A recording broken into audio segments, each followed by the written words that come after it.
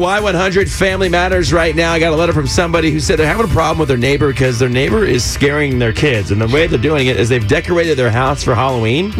And they feel like they've gone overboard to a fact that it's a little bit scary for my kids. Dude, it can be like if you drive by sometimes you're like, whoa, are those real people? Are Exactly. those Halloween statues? Like, So, what are you doing? I'm going to show this to you and you tell me what your initial reaction is. Okay. Because they sent me a picture.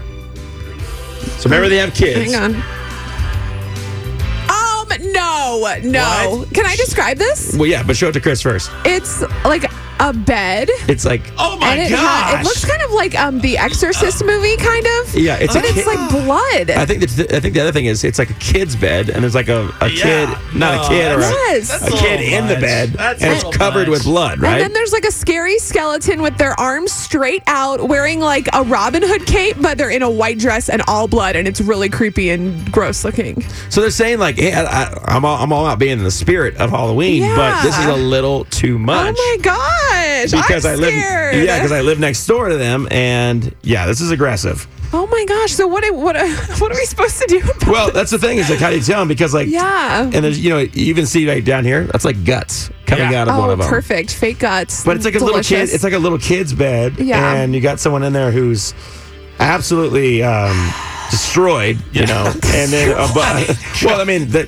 dead, obviously. Oh my God. And the whole Right, bed's covered right. with blood, Yes. and then behind that is a scary looking person. Right. I can understand how parents would be upset. I mean, nowadays people, it's like they're having competitions with their neighbors who has the scariest. It starts with Christmas decorations, but now it's morphed into Halloween. Yeah, So who's got the scarier decorations? So they don't really know how to talk to their neighbor about this. Should we post this picture? Let's post this photo. Yeah, let's post it on our Facebook. We're going to post this photo, and we'll see what you think about it. First off. Second of all, what would you do? What would you tell your neighbor if their decorations were scaring your kids? Right. Is it like too much to where you're saying, hey, you're scaring my kids, like we can't drive by the house? Or is it just like their freedom and it's America and it's Halloween and get over it? Right. When you live next door to somebody, what do? You want to have a problem with them, and the decoration's going to come down in a couple weeks, but your kids still have to see this. Ew. All right, here you go. Hit us up right now. Scared. Hit us up right now. I'm going to put this picture up right now. What would you do if your neighbor had over-the-top decorations that were scaring your kids? Cindy? I am a mother of 6, grandmother of 8, and I literally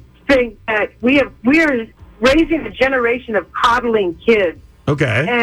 And you know what? If they're scared, then use that as a teaching moment and help the child to develop an inner confidence. Yeah. And let's know the difference between real and make-believe.